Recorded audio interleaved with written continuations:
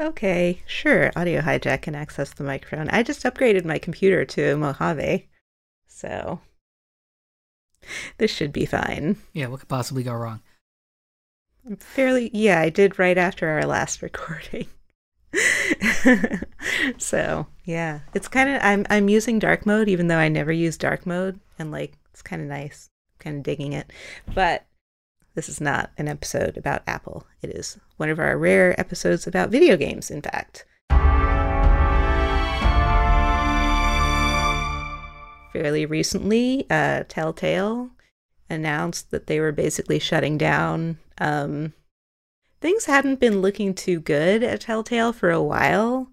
Um, like, it's really amazing, like, what a complete and utter shit show it was.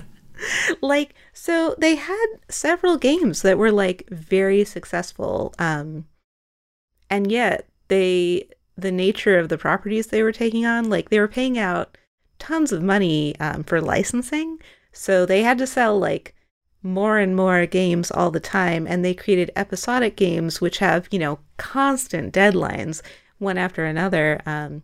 It was basically always crunch time at Telltale, which is torture. Yeah. Like, humans can't really work that way. And even abusing their staff to the very limits of human endurance, they still couldn't make a go of it as a studio. And it's really unfortunate because Telltale was doing some really interesting things, just really, really, really badly, it turns out. Yeah, and even then, like, the failing isn't even like a failing of the overworked developers. Right. It's purely a business failing. I guess to summarize all this, like you said, most of their games are story-driven, but with really good graphics instead of, like just being a bunch of slides. And they're like almost or perhaps entirely licensed from someone else's IP, notably The Walking Dead, among others. And I think they did a couple of Batman games. Yeah, my husband's playing one of them right now. The best feature of which is occasionally Grapple Away is available as a conversation option. And I really would like to have that in real life. But yeah, that even The Wolf Among Us was a licensed property. They reissued some classic adventure games, but I think it's been a while since they've done that kind of work. Yeah. And I don't think they've really... I can't think of anything offhand that was original that they wouldn't have had to pay hefty, not just licensing fees, but pretty hefty licensing fees for. Yeah. So the way this relationship works is it's pretty much deal with the devil. Because you're paying to use someone else's characters in exchange for the fact that hopefully that IP owner will promote it, and that in your own efforts to market it, you're not having to introduce anyone to, a universe. Right. It also gets a lot of world building out of the way sometimes. Right. Depending, especially if you're doing like a sequel to a sequel or something, but it turns out programming is hard. It takes a long time. Animation is hard. Right. It takes a long time. You can try to throw more people at it, but at a certain point, you've got too many cooks in the kitchen, and they can't, one of the articles that I read about it pointed out that 9 women can't have a baby in 1 month. Yep. It just doesn't work that way. And so the studio expanded really rapidly as they took on more projects and tried to get like multiple episodic series. So they were basically releasing games all the time. But at a certain point, like, certain things aren't highly parallelizable. Yeah. It's really... it was an unsustainable model, and it's really unfortunate because, it seems like Telltale had been kind of a revolving door all around just because they were so abusive. Yeah, it's been crunch time for a while. Like years, Yeah. literal years. Right. And a lot of really great people just like suddenly lost their jobs. They're not getting any severance, apparently. Their health plans cut off like what, like 3 days after they were fired or something like that. It was pretty egregious. Yeah. So that refers to the recent firing of almost all of the staff. But a couple months ago, like March-ish of this calendar year, they let 90 people go, which is only like, so like the most recent layoff was like 200 something. So 90 a couple months ago was like maybe a quarter of their workforce then. Yeah, I think it was about 25%. And at the time it was like, really? Yeah. But I thought they were a successful studio. And they had always had, they were hiring people constantly. Like, apparently they hired people like right up until they announced they were firing almost everybody.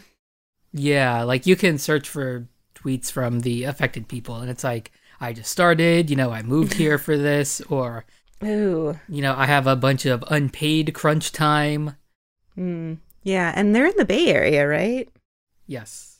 So that's they're San Rafael or something. like game developer is one of the worst paid developer positions because people think it's cool, so they will accept less money and more abusive conditions.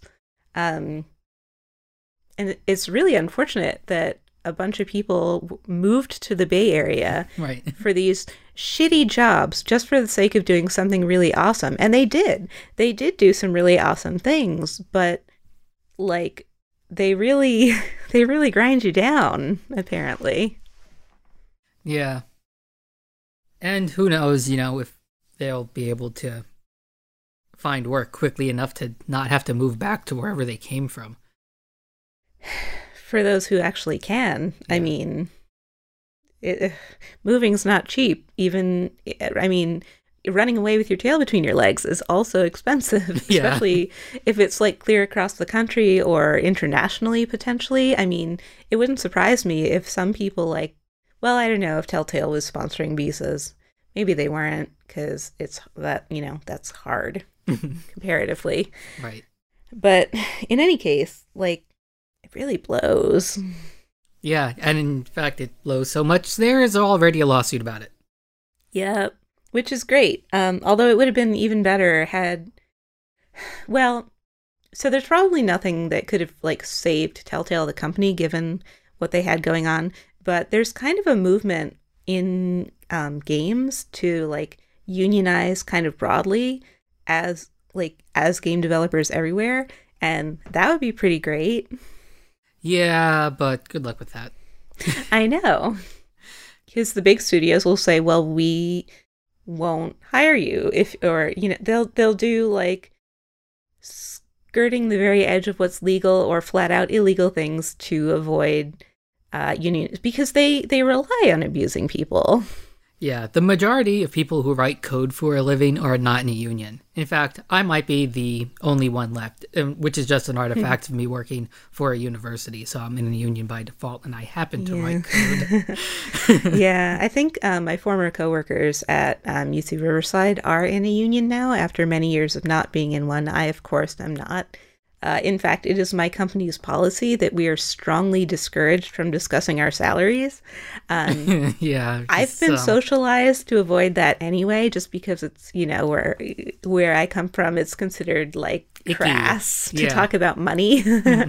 But which is probably to my detriment. Oh, of course, because it is a union busting tactic or union preventing tactic. Yeah, and if people don't know that they're being screwed, then they won't call you to account for it. Right. So, I mean, what do you blame more for this? Perpetual crunch time or just the licensing model not being mixed with anything else? I mean, it's a little from column A, a little from column B, and it's a little bit like Icarus, they flew too close to the sun. They wanted to get bigger and bigger and more and do more things and release more games, and all their games were these big name IPs, and those cost a lot of money, and developers are expensive, and they can only work so many hours in a day, and you'll hire more, and I don't know. I mean, it's a massive cocktail of sewage. Yeah. Like when you get too many smells together and everything just smells like garbage. Yeah. Because garbage is the smell of too many things at once. Yep. And several of them rotten, which is pretty much Telltale in a nutshell. Yeah. And there was another article that came out. I don't know if it was a coincidence or not, but that this is sort of, what's happening in the indie scene at large. And a quick aside, a company of 300 people calling it indie is like calling Sam Adams a small business because they're not the size of Anheuser-Busch. Yeah, 300's pretty big. Indie my ass, But then, they're not Activision, but, right. That's still a sizable workforce. Yeah. Yeah. So apparently some people want to say that the problem in games is that there are too many games, period, which is an interesting take. It's certainly true that it's harder than ever to get a lot of visibility. At least, I don't know.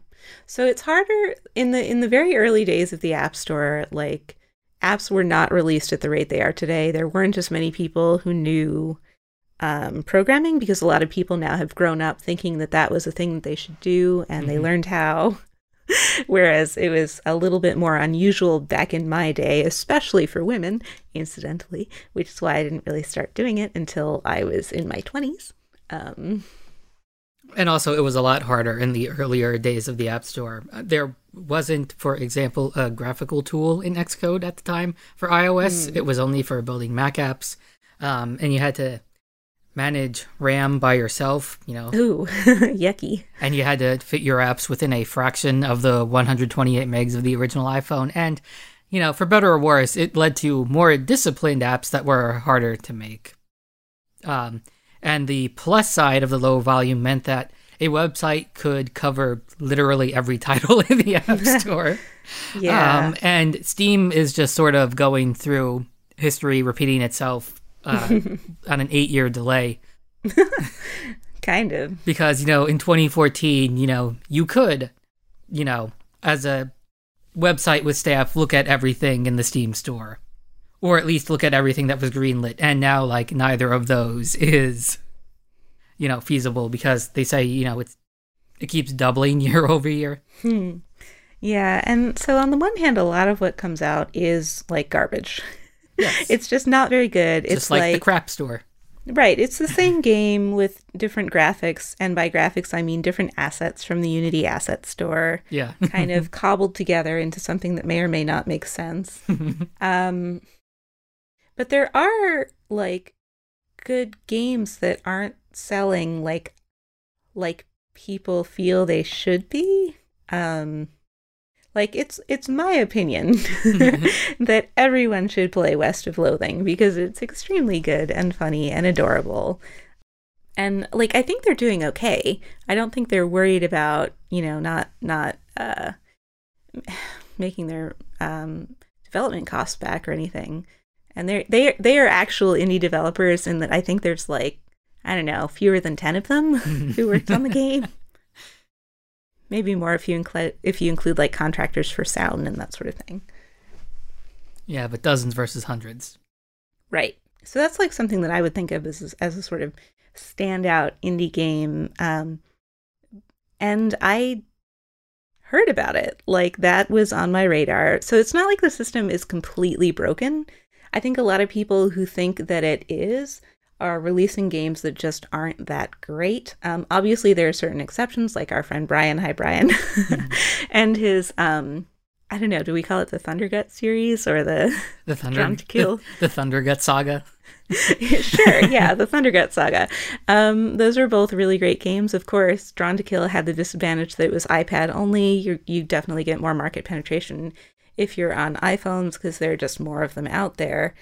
But that is kind of the exception. Most of the games that aren't very successful just aren't very good or original or whatever. Right. And you have all of those, making it impossible to discover the Drawn to Kill series. Yeah, you basically have to kind of, unless you can market, you have a marketing budget or very big marketing budget. Right. A significant, not the free $100 of, of App Store ads that Apple distributed to everybody and that people used to buy their competitor's name. Yeah. As an ad keyword. Which continues to be a thing. I mean, if you search for a popular app, you'll find some clone or even wildly different things sometimes in your sponsored results. And Apple doesn't feel that.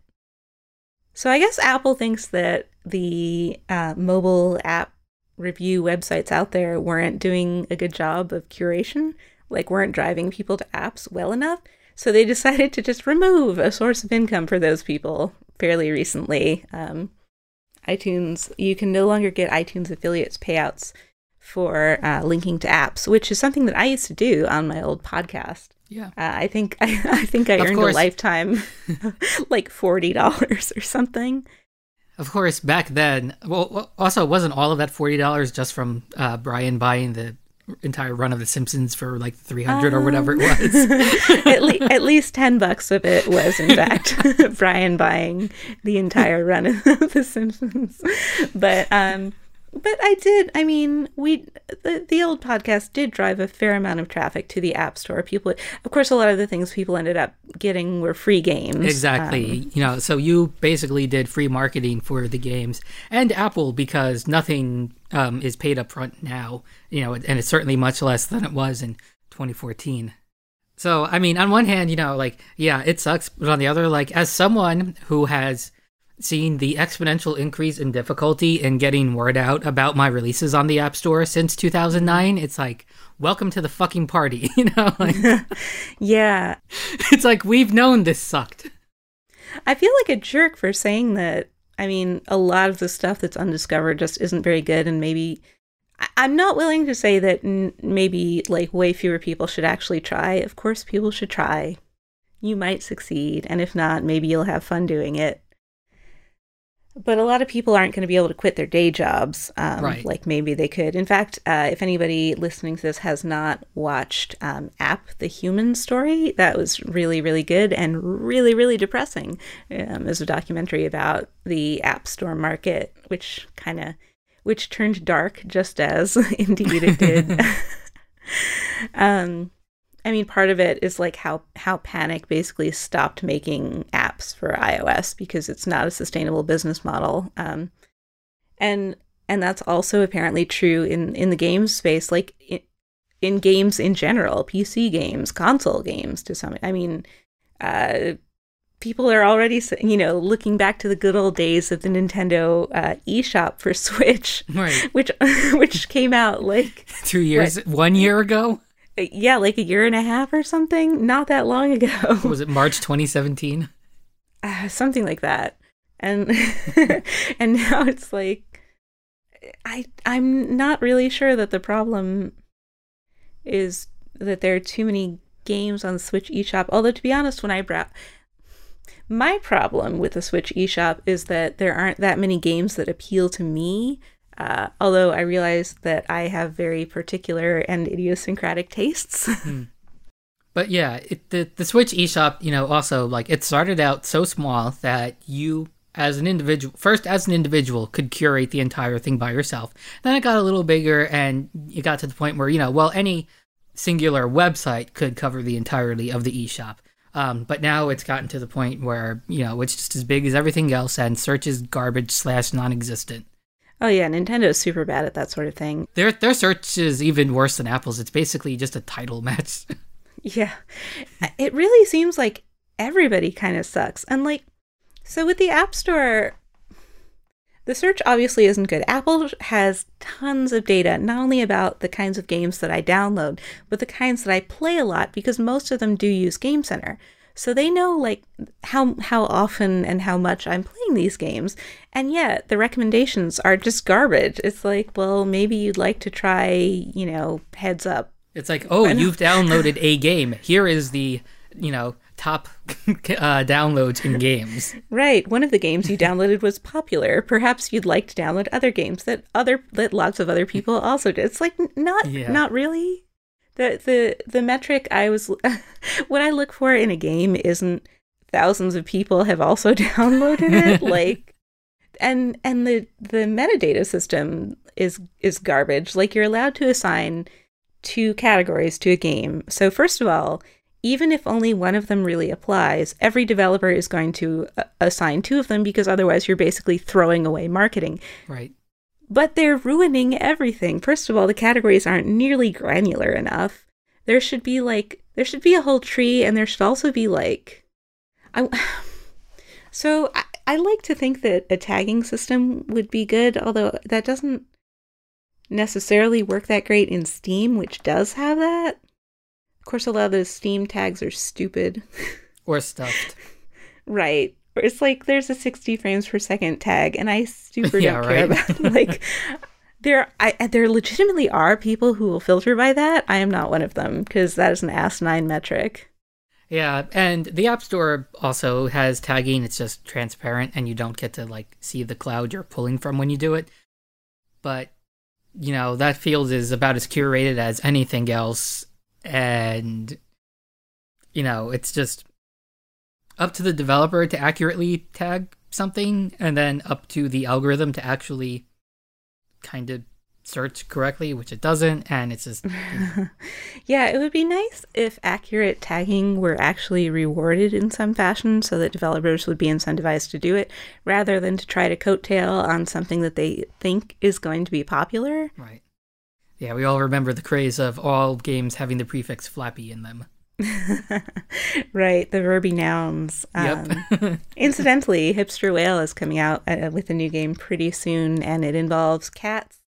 And it looks like a, what is that? I guess like a kind of a brick breaker sort of thing, almost mechanic. It looks really cute. I'm kind of looking forward to it. But that's neither here nor there.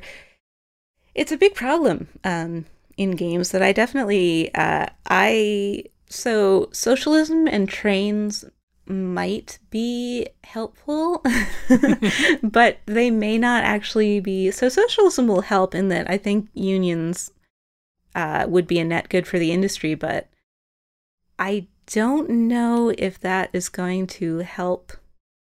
I mean, it would definitely help perhaps a smaller number of people have a better life working in games. But I don't know if it would actually like totally fix games. I don't know how to fix games. I would like to say that I do and like have an idea, but I super don't.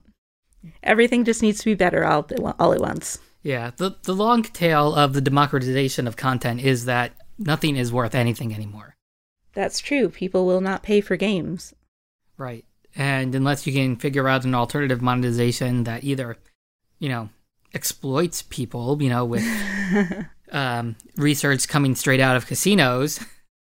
Right. And those kind of mechanics can get you into legal hot water in Europe. Yeah, but not here, they don't. No, and we are a bigger market, but it would kind of be nice if it'll never, I mean, I don't see it happening anytime soon, us getting any kind of consumer protections anywhere near as good right. as GDPR and gambling laws in Europe, but that would be nice, like, just... I think people should be able to sell a game for like $30 and sell enough copies that they can make their next game, not have to abuse their staff. Like, yeah. And some, larger, higher tier games are 60 that, a lot of those games actually do fine. Like the really expensive ones, your Witcher type games do okay. Although even those are becoming increasingly unsustainable as more and more is expected of a game, but human productivity has not kept pace. Like, Because Yeah. it can't. I mean, we're just, little meat bags who need to sleep and eat and stuff. So I wonder if we did have better laws. So two giants that I'd like to contrast are 343 Studios, which is a subsidiary of Microsoft that only handles the Halo franchise. And they have the advantage of having blank checks from Microsoft to make Halo games. Yeah, that must be helpful. And as a result, the games are $60 and it's a whole game. Plus your annual fee to Microsoft to play online, which is completely separate from the story mode. And then you have Activision, which is where some of the old Halo developers went after their original contract with Microsoft ran out and they had the option to finally leave. Well, not leave, quit. They could always quit, but leave and then work on another game. And what they came out with Destiny, which got worse and worse between trailers and the actual release because trailer content arrived in DLCs, even though it was supposed to be part of the original game. The original game was missing a story at all. I knew people were disappointed, but I did not realize that there was trailer content that was DLCs. That's hilarious. And third DLC. And then so good. And then Destiny 2, which I don't know how it managed to make it out of the door with all that, but instead of addressing any of that criticism, it just did it all again and then added loot boxes and microtransactions in classic Activision fashion. Cool. So on one hand, the real indie has no chance of chasing the Halo franchise because they literally have unlimited money. And by the way, because they are part of Microsoft, they get to influence the direction of the Xbox hardware. Right. So if they need something, they can get it put in. But on the other hand, if there were any sort of regulation that made crap factories like Activision just impossible to exist because they abuse both the player and the developer, maybe that would clear some room because obviously they have the marketing budget to get that out in front of your face instead of, maybe some indie title that you would enjoy more. Yeah. That isn't going to make you pay for bullets. Yeah, man. They have some pretty egregious stuff going on. It's unfortunate that... And Destiny was a $60 game, wasn't it? Yes. Was Destiny 2 also a $60 game? Yep. It's pretty bad. $60 plus a season pass plus a third DLC that, by the way, wasn't in the season pass. Cool. So not only are they charging you full price, and okay, so there's the argument that, games, the cost of games has not, the price of games rather, has not kept up with the cost of development, so you have to sell unsustainable numbers of copies. Or inflation, for that matter. Games have always been $60. That's true, and $60 used to be a lot more money than it is now, but yeah, because console prices themselves have obviously kept up with inflation. I think a Nintendo or a Sega Genesis were $100 or $200 a piece, and now Xboxes start at $499, but you probably don't want that hard drive in it.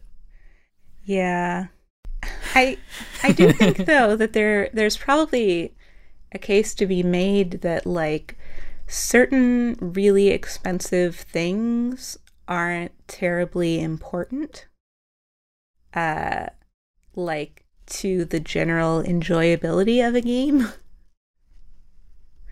And I realize among gamers that would be a fairly radical position, and I am clearly a filthy casual, but there are some really great games out there that don't have photorealistic 60 frame per second, that don't require me to buy a new video card, and they're still awesome. There are other aspects to a game that might merit more focus and might be achieved less expensively. And I get that there are certain awards and whatever and press accolades that people want that you can't get without doing those ridiculous things, but maybe like try to strike a balance between less expensive, still good games and like massive, like, McMansions of games. Yeah. You don't like mixed income games. Well, isn't a bunch of in-app purchases mixed income for games? I don't know. I guess in that your experience will be crappier if you can't if you can't spend more money. Oh no, we recapitulated capitalism and the horrors thereof in our games, which of course we would, because games exist in a system of capitalism, and yeah, and everything's terrible and we're all going to die. Yeah, unsurprisingly, we weren't able to fix capitalism in 30 minutes, but damn it. The only hope, and this is very cynical, is that after a crash, usually the next wave of things is pretty good. But I do feel really bad for all the people you can't have a crash without a lot of people getting hurt. And exactly. A lot of those people don't deserve it. Some do. Most don't. Right. And even then, like, the manager type people that are responsible for crunch are usually the ones that manage to find jobs being dick managers at other software companies. Yeah. Which is super. Maybe we just need to abolish middle management. There's a case to there's a case to be made for that. Like at my specific company, like we kind of don't really have that. Like what constitutes our middle management is developers who do like probably 50% development and like the other half like reviewing our timesheets and bullshit like that. So you have developers that report to other developers. Pretty much. Now like 3 levels up from me are people who are just managers, but there's only like 2 levels of those people before you get to our corporate overlords, and they have like sort of, well, I guess they're getting more, and this is like gossip about my work, which is super boring, I realize. So right now we operate almost middle managerless in a way that is blissfully unencumbered by a corporate behemoth, although that may or may not be changing, and I hope not. Corporate behemoths suck. Yes, they do. Like our old friend PepsiCo, Frito-Lay, Captain Crunch. Yeah. Taco Bell, KFC. Right. Does Pizza Hut also fall under that? Yes. Yeah. Yeah. So, I mean, maybe we'll all be dead in a decade. Yep. I mean, we almost died today. Yeah. And like we're stepping up our carbon emissions. We're dismantling the EPA. Even though we kind of need the environment, like the air and the water, these things are fairly important to life on Earth. But whatevs. Corporate profits. Fine. It's fine. God. So, yay. Yep, everything's doomed.